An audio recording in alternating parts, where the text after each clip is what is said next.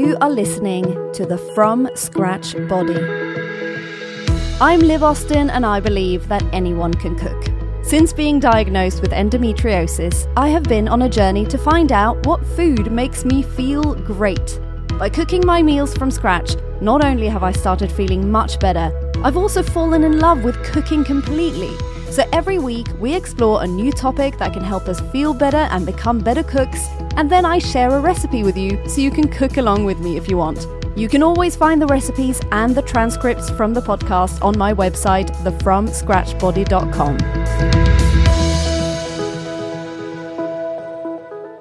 In the UK especially, but also in many other countries, energy prices have soared. And we also want to be energy efficient regardless of prices. Welcome to the From Scratch Body. Here are some energy saving tips. You may know some of them, but a reminder is always good. Here's a bit of a confession. I actually hate these kinds of articles and tips being shared because I find them really patronizing. Like, I know to put a lid on the pan when I'm boiling something on the hob, okay? And in an ideal world, we shouldn't have to watch our every step when it comes to this stuff. But hard times are here for many, and the energy prices here in the UK, for example, are absolutely insane at the moment. So if only one of these points can help a tiny bit, then I've done my job. So please know that they are shared with love. Here are my kitchen energy saving tips.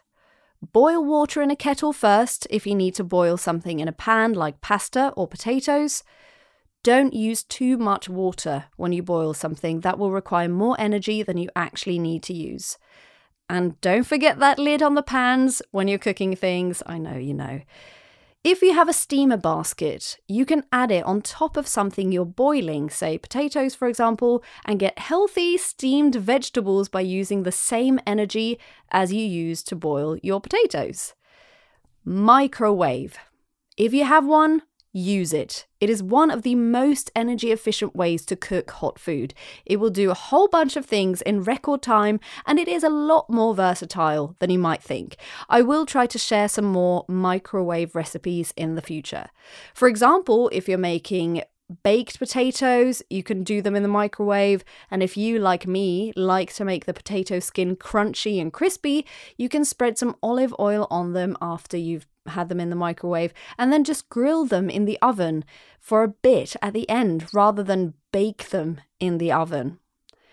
Cook in batches. If you need to turn on the oven anyway, it's better to make a big batch and then you can reheat in the microwave later, and it will save you loads of time cooking, of course, for the next few days. Defrost frozen food first. Plan your meals so that you can do this earlier in the day, and they will take less time to cook. Keep the oven door closed. Lots of heat escapes every time you open it. But when the meal is done, open the oven and use that heat to warm up your flat or house if you need to when it's cold. Don't waste it.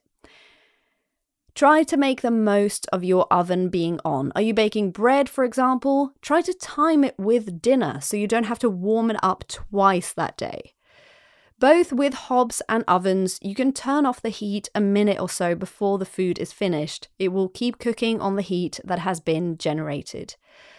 Glass or ceramic dishes retain heat better than metal dishes in the oven, and it will actually enable you to turn the heat down a little bit and still get the food as hot as you need it. Pressure cookers like an Instant Pot can help you efficiently make a lot of food using less energy.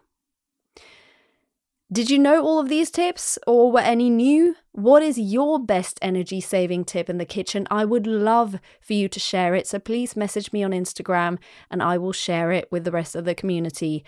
Now, let's have some fun and bake something in the oven anyway. We are making tortilla chips.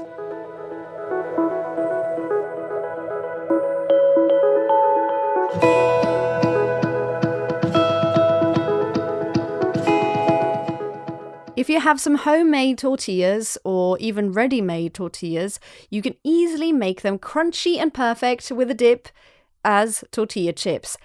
I brought snacks to a whole new level with these homemade tortilla chips. Now, there are a few different ways that you can do this, depending on whether you've used my homemade flour tortilla recipe, you've made your own corn tortillas, or you've bought ready-made tortilla wraps that you need to use up. It's perfect if you just have a couple left after a dinner you made, for example. These leftover tortillas are going to be great to use for tortilla chips. My favorite way is definitely to use corn tortillas, though. Use as many tortillas as you have. Corn recommended, but flour works too. You need some cooking oil and a pinch of sea salt.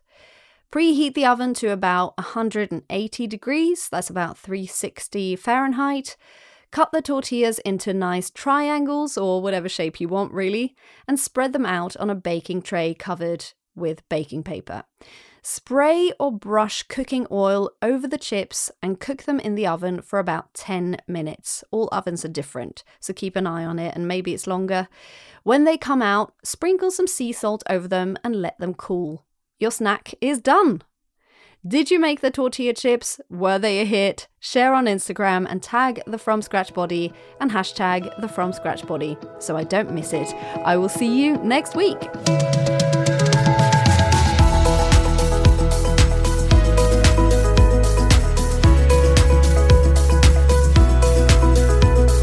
Thank you for listening to this week's episode. Remember that you can always check out the recipe on my website, thefromscratchbody.com, if you want to have it in front of you when you're cooking, but be brave and make it your own too. Also, check out my Instagram at thefromscratchbody and my YouTube channel, The From Scratch Body, for lots of food inspiration that you can totally recreate yourself. Remember, cook from scratch and your body will thank you. See you next week.